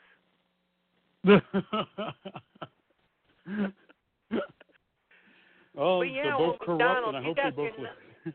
Yeah, McDonald's nowadays will hire you for 90 days on the training contract. And as soon as you're off the training wage and onto real wages and might get benefits, they cut your ass down to 1 to 2 hours a week and force you to quit. Yeah. We didn't fire them. That's illegal. They quit. Yeah. Yeah, a lot of jobs do that. Yeah, no, it's and and this is the thing I always try to say is like I'm a child of the 70s and teen of the 80s and young man of the 90s. I remember a time in America where a person can work a job and sustain a family, and you still lived good. And you didn't live like, oh, we're super rich. You know, and it's funny, I watch older films of supposed, normal middle-class Americans, and by today's standard, they would be rich. I was watching The Gate. You remember that 80s film, 86? Yeah, The Gate. With the kid. Yeah, the little imps. And you look at their house and the family, that was middle class. That big beautiful house, the big lawn, that was middle class. That's a guy working a job and had a family, and today that would be considered rich. You're rich if you lived like that. Back then, that was just normal, living. Yeah, that was just, everybody, Yeah, another movie, E.T. I mean, I know how funny that sounds, but when they're sitting around eating their dinner in their nice little house, with the single mom. I guess she was single, right? Am I remembering that correctly? Yeah, she was a single mom. They never did say what happened to the dad. Yeah. So, and they had a nice house. It's like that was just middle-class living. Same thing with Close Encounters of the Third Kind, another 70s film. Here's a guy who worked for the electric company or the telephone company. Yeah. Had a nice house, pool, lived. That was... Kids don't understand that today. That our standards have gone so low that if you just get a one-bedroom apartment, holy shit, look how great I'm doing. Back then, if you lived in a one-bedroom apartment, you were considered like a starving artist, Well, it depends on the one-bedroom apartment. Yeah, you're like, back then, you'd be like, I live in this one-room loft.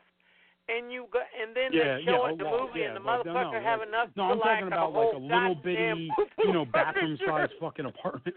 You were poor. Back then, no. If you lived in a loft, you were like a doing well artist, Yeah. But back then, I'm just barely scratching by. I'm in a loft. And you go up there like, whoa, I wish I had a fucking place that big. It's like the size of a film studio. I've ever seen in my life. My sister got tickets to go see Kiss. Mhm. And I was like, I was 11. I was like, you dumb woman, what?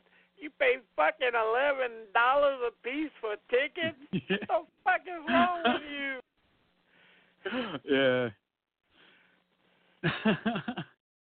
I remember my sister was forced to take me to go see Ozzy Osbourne's Bark at the Moon with Motley Crue Shout at the Devil opening for them.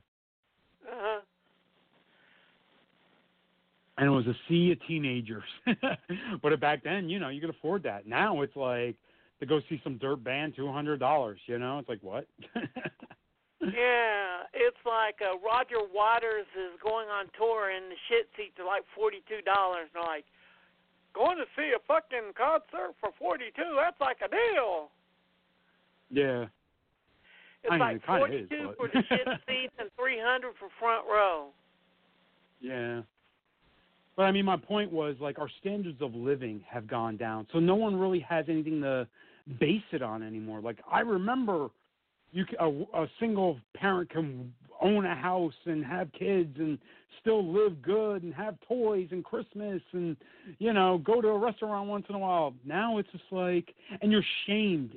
Now today, like if a kid has a Starbucks coffee, oh, look at you living on the edge. That's why you're poor. No. Why is that our standards now? I have a Starbucks coffee. I shouldn't have this because I'm living above my means. Well, if that's our means, then we have really set the bar low. Yeah, I mean, it's like motherfuckers be like looking down. He's like, yeah, what the fuck is wrong with you? You're spending money on this bullshit. You need to save money. What for? Yeah. And they never we're all do going to say die from what for, coronavirus do they? anyway. Hey, according to the news, we're all going to die from the coronavirus anyway. You need to save money. What for? The future. Yeah. Well, what's going to happen in the future? There might be something you want.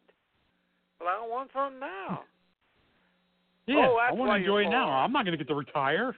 Yeah. I'm going to be working till I'm dead. Yeah, I mean, shit, retirement age now is like 70 or something. Yeah. I mean, someone found out that I had like a book library in my apartment. Like they were like, "Oh, that's why you have no money. You have a library." Yeah, well, most of these are books that I took out of the trash. A, and B, it's like, is this our standard of living? Like I work fucking over 40 hours a week, and geez, I should splurge on my birthday and buy a cup of coffee. What? You fucking is that our standard now? No, back then, if you had a library in your apartment, hey, cool, Now you're shamed. If you didn't if have own any anything. books, you're a damn weirdo. Yeah. You're a weirdo if you own stuff, because we're all supposed to just live on our phones and have nothing. Yeah, you. I don't read books anymore. I don't want physical media. I do. Yeah, I do. I suffer from copy syndrome. Yeah, but I mean the fact that it's like you're considered spoiled if you actually go and buy like something from the store to eat rather than just cooking a bowl of rice at home. Oh, look how spoiled you are. Oh, you spoiled little millennial. You want to buy a cup of coffee. Fuck you, Is that where we are now? That's why I brought up like in the 80s and the 70s, that was just normal everyday living. And you were middle class. You weren't even rich. Now it's considered rich if you live like that. Yeah, most kids, come on. be like, raise your standards a little. Stop just accepting what people are telling you is spoiling yourselves. Go for that fucking expensive life. Be a middle class person for real, Stop letting them tell you you're fucking shaming you into believing, that if you want a house and a car and you should just be in debt for the rest of your life. No, fuck you. That should just be a given for everyone. It's like all these mothers like, let's see, looking through my Blu-rays. I got Dead Alive on Blu-ray, $100. Mm-hmm. I got Near Bark on Blu-ray, $100. I've got My Bloody Valentine, the Lionsgate version, $100. Didn't even pay $30 for them new. Yeah. But now you get these mothers because you can't get it anymore. I'm going to spend too much money on it. Yeah. Well, I mean, that's also the fault of the market, too. It's like they put limited releases out, get you all hyped up for it, then it's gone.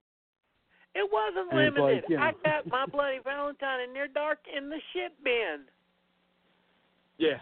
Well, I paid, I think, $10 for My Bloody Valentine, and I was like, a bit pricey, but... Yeah, but still, it was in the shit bin where they put the cheap shit. Yeah.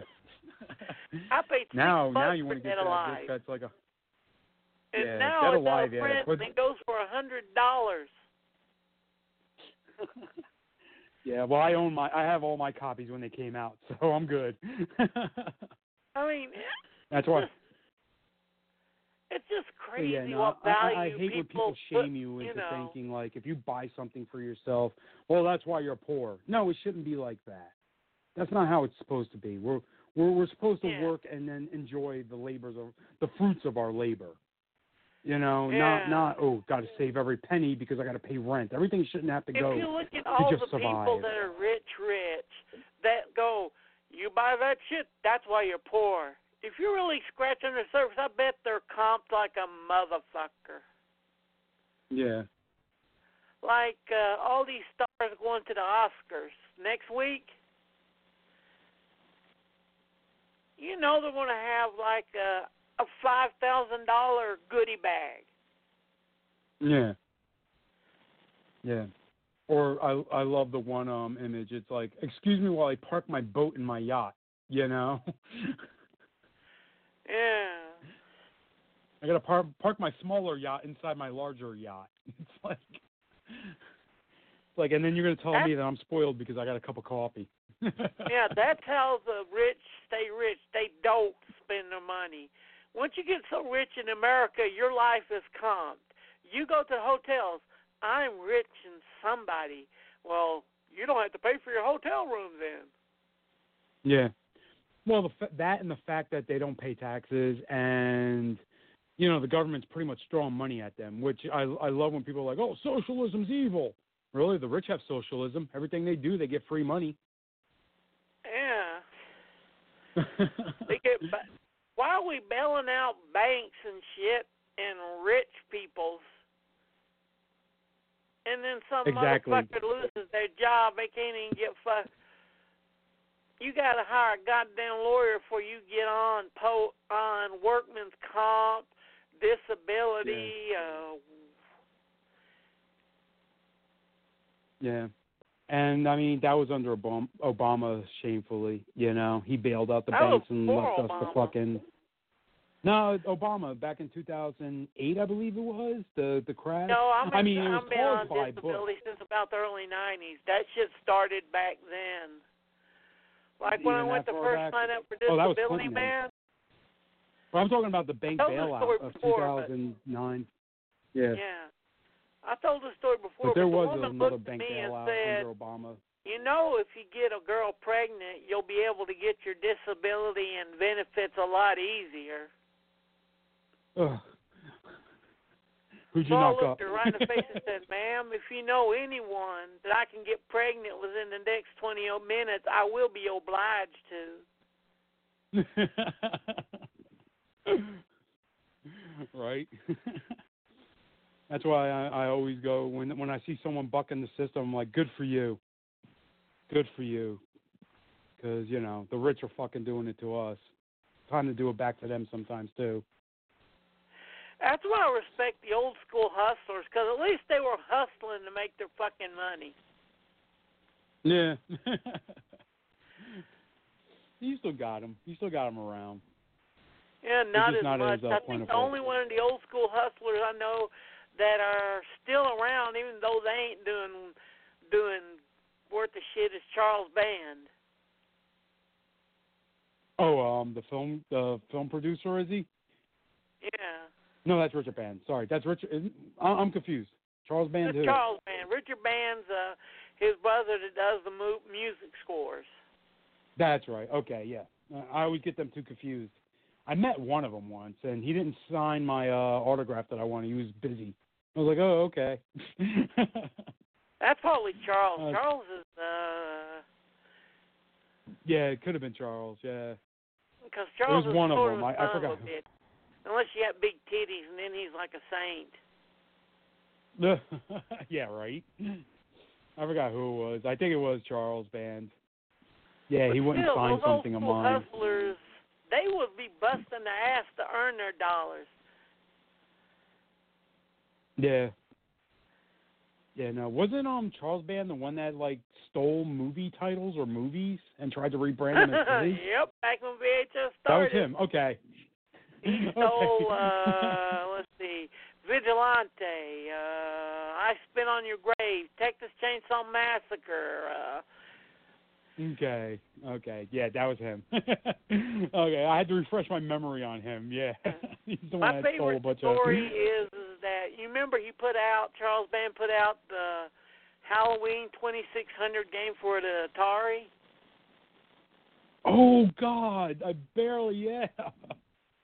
Well, Holy Mustafa shit. Akkad showed up to Charles Band's office with two very big muscular guys on each side of him. And he said, you have two choices now, sir. One, you take the video game off the market and you don't put it out no more. What's the other choices? You keep the video game market, and every other week that you have the game in print, my two friends will come here and talk to you. And they will not be very nice when they talk to you. Oh, the behind the scenes of how business works in the film industry.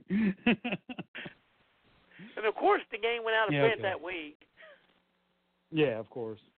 I forgot what I was trying to get autographed to. I think it was Reanimator or some shit like that. Yeah. Oh, and he no just wonder like, he wouldn't sell it. He don't own that. That was Stuart Gordon's movie. Yeah, but I know his brother did the soundtrack, right? Yeah. Yeah, Richard Band did the soundtrack, so I saw Band on it. I'm like, ooh, can you sign this? You're a band? This is a band? And he's just like, I'm busy. And he just, like, walked away from me. I'm like, oh, okay. Yeah. He's very angry and bitter because he tried to say he owned the movie outright. In reality, he invested a little bit of money, but he made it back in spades. Yeah. Now, he's the owner of, Full Moon, right? Yeah, Full Moon. Yeah, which has, like, Parasite. Was that one of his films? Because I see that on VHS box on the Full Moon site. Okay. Yeah, so that's another scam that he pulled. He tried to say that he found a shitload of old boxes on his site. But it turned out they were new ones that he had made. Yeah, I've actually seen the comparison videos of the old box compared to the new box, and kids are like, yeah, no, this is a reprint. These aren't original. To me, I'm like, fuck you, they're only like $15, and if you got the tape and you aren't buying it just to resell your fucking tape, then fuck you. Yeah, I was tempted to buy it for the Parasite one, because I always loved that image, the image for the film Parasite. Yeah. I always loved that creature. Like I said, I'm a big Creatures fan. That's like one of my favorite is Parasite, that little slimy thing that sucks on everyone. And that's another big difference. When we went to see Jack Nicholson as Batman back in 1989, we paid like $13 for popcorn and movie tickets. Yeah. Nowadays, now when we went to see last year, when we went to see Joaquin Phoenix's Joker, we paid $40. Yeah, for the free exact snacks. same Yeah. That's why I sneak my shit in. I mean, sometimes I'll buy like popcorn there, but you know, if I bring anything, I try to bring like a couple sodas with me and stuff, so I have to pay their outrageous prices. Baggy clothes, they're your friend. Yeah. But yeah, I mean, everything's. They're like people. Why does people stay home today? Why don't they go out and do shit? Who can you can't afford it. Yeah. Your job don't pay enough, and everything's expensive. And then you wonder why people want free school, because they know if they go to school, they're not going to be able to pay for it when they get out. Yeah. So fuck you. You know? Hell, do you remember the days it was like, hey man, let's go out cruising. Wait, let me take the couch. Yeah, I got $4. I found like $3 and change. We can get gas and get something to eat. Fuck yeah. Yeah, no, I remember going out cruising with friends of mine, and sometimes we'd be driving all night, and I'd have to fill my car up twice. But it didn't cost an arm and a leg, so you know. Yeah. Back in the days when I used to drive, and I had a gas guzzler. I think. Yeah, no, I remember I had a 1975 Chrysler Cordoba 420-inch cubic engine, and I'd look to fill it like on E, $10. $10 on E, and cruise for hours on hours, and it's like, I gotta go home. Let me fill it up again. Yeah. $20. That's it, you know. And I'm talking like for a huge monster like that. Yeah, I remember. It was like no witnesses. I just like saying that title. No witnesses. Thank you, Mitch. Yeah, we you know, didn't that's have how corrupt witnesses. we are. We did crazy shit back then. Shit that we can't even admit to nowadays. Even if our parents are all dead, we're like, we ain't gonna admit that shit. That might get back to somebody. Yeah, there's a few things that I'm like, why did I do that? Fuck, you're stupid. You know? Oh, my God, that was stupid. Oh, shit. But, yeah, no. I mean... Yeah, there's always that one guy that was with you would be like, man, why you mess with that girl? She ain't right in the head. She got STDs oh, no, I'm talking all about, that. like, bandits Yeah, and but I ain't stuff. got no other choice tonight. Yes, you do. Go home. Yeah. No, I never had regrets with women I was with. That's one thing. Well, one woman, but that's it. But, no, mine was, like, stupid vandalism stuff. And I'm not even talking about spray paint. I'm talking about, like, smashing stuff that I'm like, that person didn't deserve that, you know? Yeah. I was stupid. I was young and stupid. What can I say? That's why I say I was a stupid street punk. Doing shit like that. And not even for, like, anarchist reason. I wasn't smashing, like, a bank front or something, you know? Like a car windshield. Like, that was stupid, Fred. That was fucking moronic. Yeah. Scariest thing to happen to us when we were a kid is like we walked in this gigantic fucking pot field. Oh. We were like, wow. And then the next thing you heard was an echo of, you boys better be getting on out of here. You got 10 seconds to turn your little asses around. Stumbled onto some old hippie pot noise farm. was coming from either. Well, yeah, no, they would hide themselves, and all you'd hear is the echo in the field, yeah. We didn't have anything like that. I mean, like I said, I grew up in an industrial park. There was nothing like that around here. I grew up in the country. I mean, shit. We didn't even mean to go in there. It was like we just walking through the woods, and all of a sudden, oh, click, click. Yeah. Did you at least grab a plant and run, or no? What? I would have at least they were offered, the nicer hey, can I buy ones, something? because I knew there were some out there that if you wandered into their fields or stuff, your ass ain't coming back. Yeah. No, I believe it. No, they're yeah. I mean, they're not just worried about people wandering and stealing it. They're also worried about government. So, you know, FDA wandering in there, or whatever the fuck group is out there now. Well, if they think if they thought that our little dumbasses was drug narcs or something, we've been dead on a heartbeat. They probably had motherfuckers following they just saw a bunch of stupid kids and were like, professional motherfuckers. Yeah. My father told me a story once, because where I grew up in Hillside used to be all farmland before it became all industrial. And when he first came here to America, he went and he was like hungry, and he grabbed like a couple ears of corn and got his ass filled with a bunch of rock salt shot from a shotgun. So he never did that again. Because back then farmers used to have a shotgun with rock salt in it to shoot kids that were stealing food. And that burns like a motherfucker. One time, you don't want to get shot with it came out in the store. They wondered, and these guys were four-wheeling back in the hills back when it first started. And then all of a sudden, boom! They vanished for 2 days, and then they found them all cut the fuck up, and they were just like blood-covered four-wheelers. And because of how backwoods we was back then, they thought it was Satanists. Oh, Jesus. Until we didn't find out. They didn't find out what happened about 2 or 3 months later until somebody got busted, and he sold everybody out. Ooh, that's crazy. I mean, we didn't have anything like that around here. Mostly where I grew up was like the dumping spot for abandoned cars that were stolen out of the rich neighborhoods. Yeah. So cops would cruise my area once in a while. And what we would do is, like, the cops would always just see us on our skateboards and be like, "What are you doing?" And we'd chuck a couple rocks at them.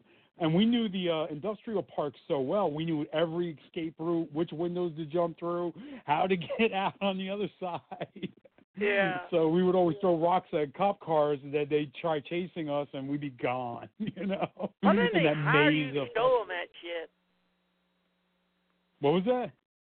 Why didn't they hire your asses to show them that shit? I don't know. That would make sense to me.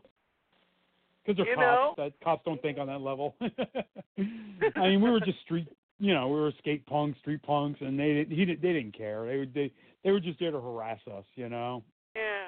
So, and they'd always see us like in the factories and stuff, skating, and try to chase us out.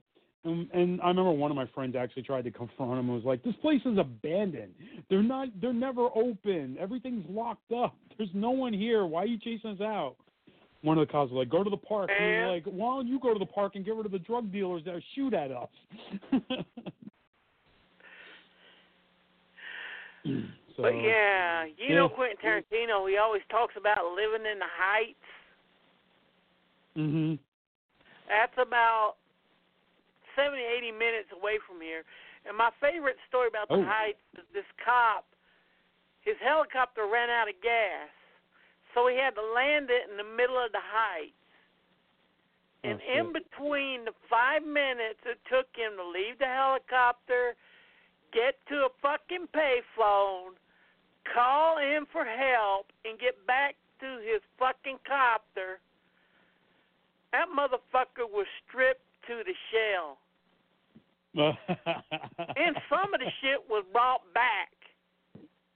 That's funny. I mean, they took everything. The seats, everything was gone. Even the glass. Yeah. I mean, crime rate was low in my neighborhood. Like, our house got busted into a few times, but it was low in my area because that was kind of like the borderlands. Like, there was nothing there. You know, it was just like a wasteland. It was that area, like I said, where people would drop the stolen cars. You know, they wouldn't be going there to steal cars. Well, the Heights is where they dealers... kept poor black people at. Yeah.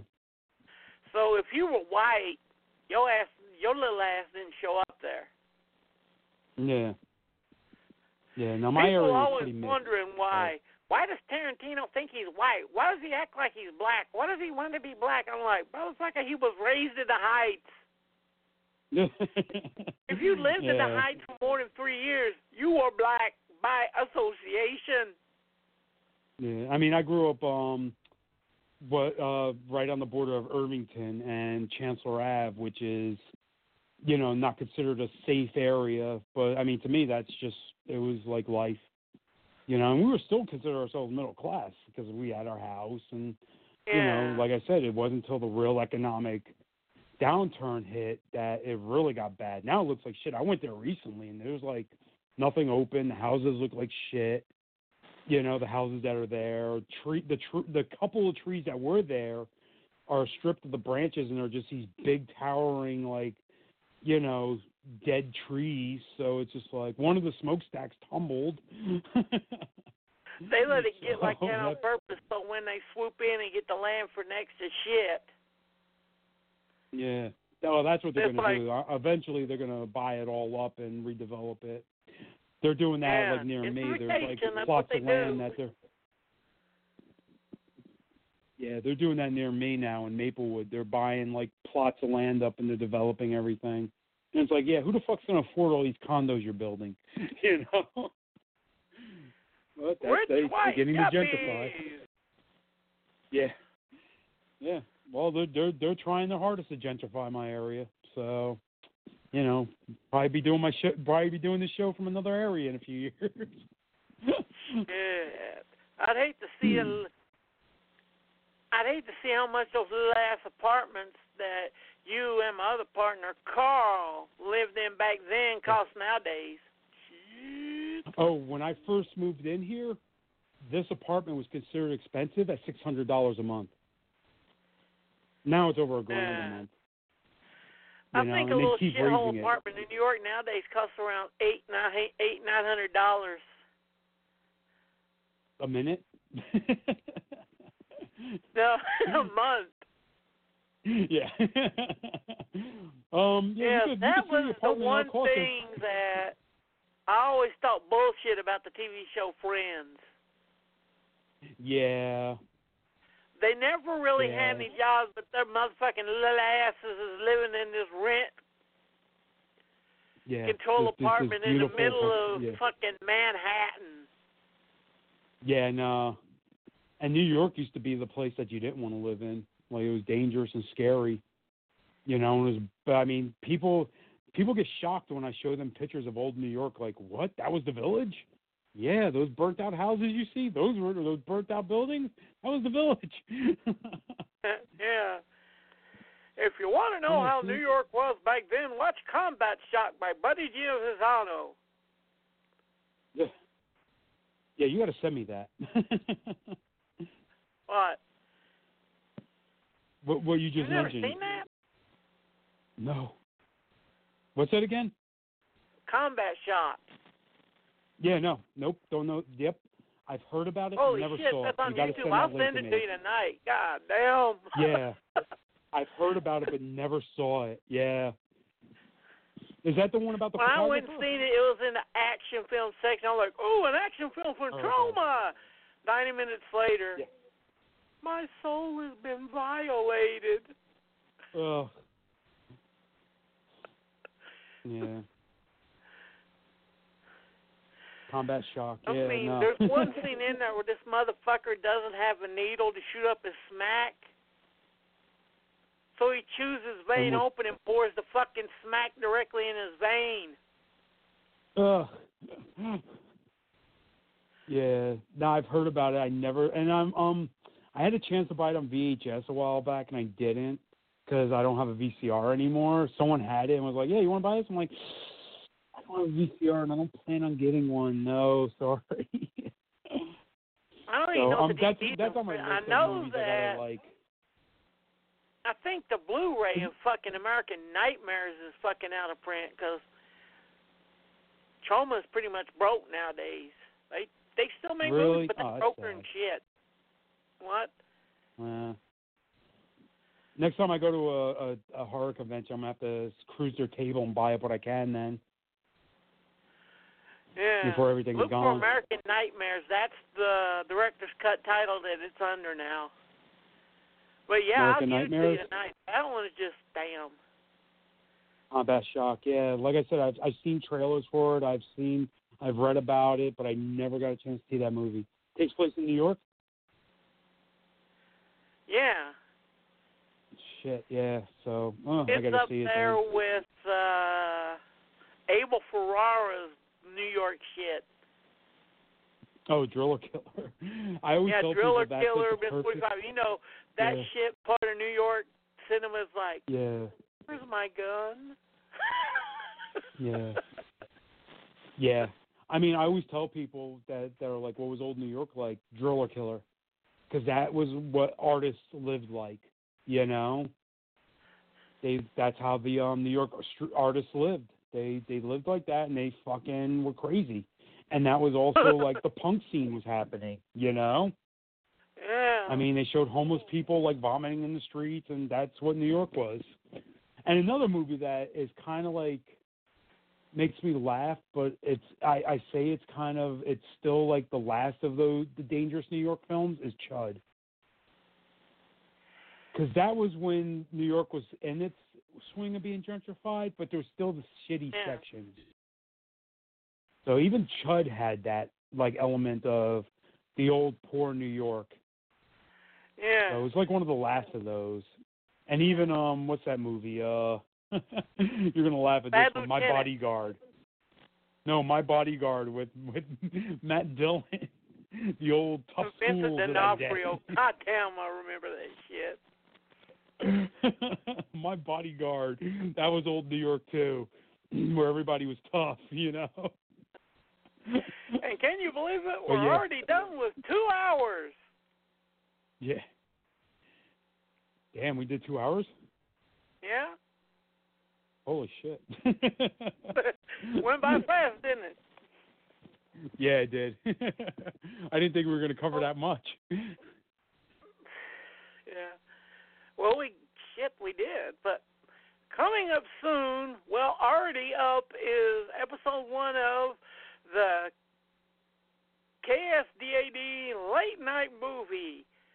And it's episode 1, Night Warning with Boys Beware. Homophobia abounds on that one. And Nice. tomorrow night we're doing Mike and Steve's Kung Fu Spaghetti Theater Golden Swallow, the sequel to Come Drink With Me. You will get to see Gordon Liu and Jimmy Wang Yu fight over Betty Pepe's character of Golden Swallow.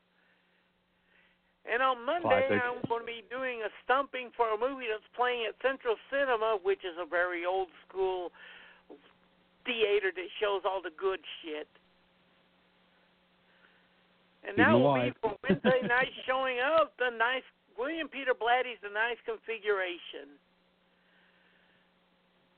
So thank you for listening, and if we offended you or any of this hurt your feelings, fucking grow a pair. And if this pissed you off and you want to say something about it, cool. Say something about it. But don't Corey Adams, be you can message me. Yeah. I will respond if you have something negative to say to me. I don't mind. Yeah, just don't be stupid. That's exactly. my only thing I got to say during this political year. Don't be stupid. Yeah, sorry everyone, we had to get this off our chest. You know, we had to do a show about this. Okay. We had to do it. Good. And good night, everybody. Good night.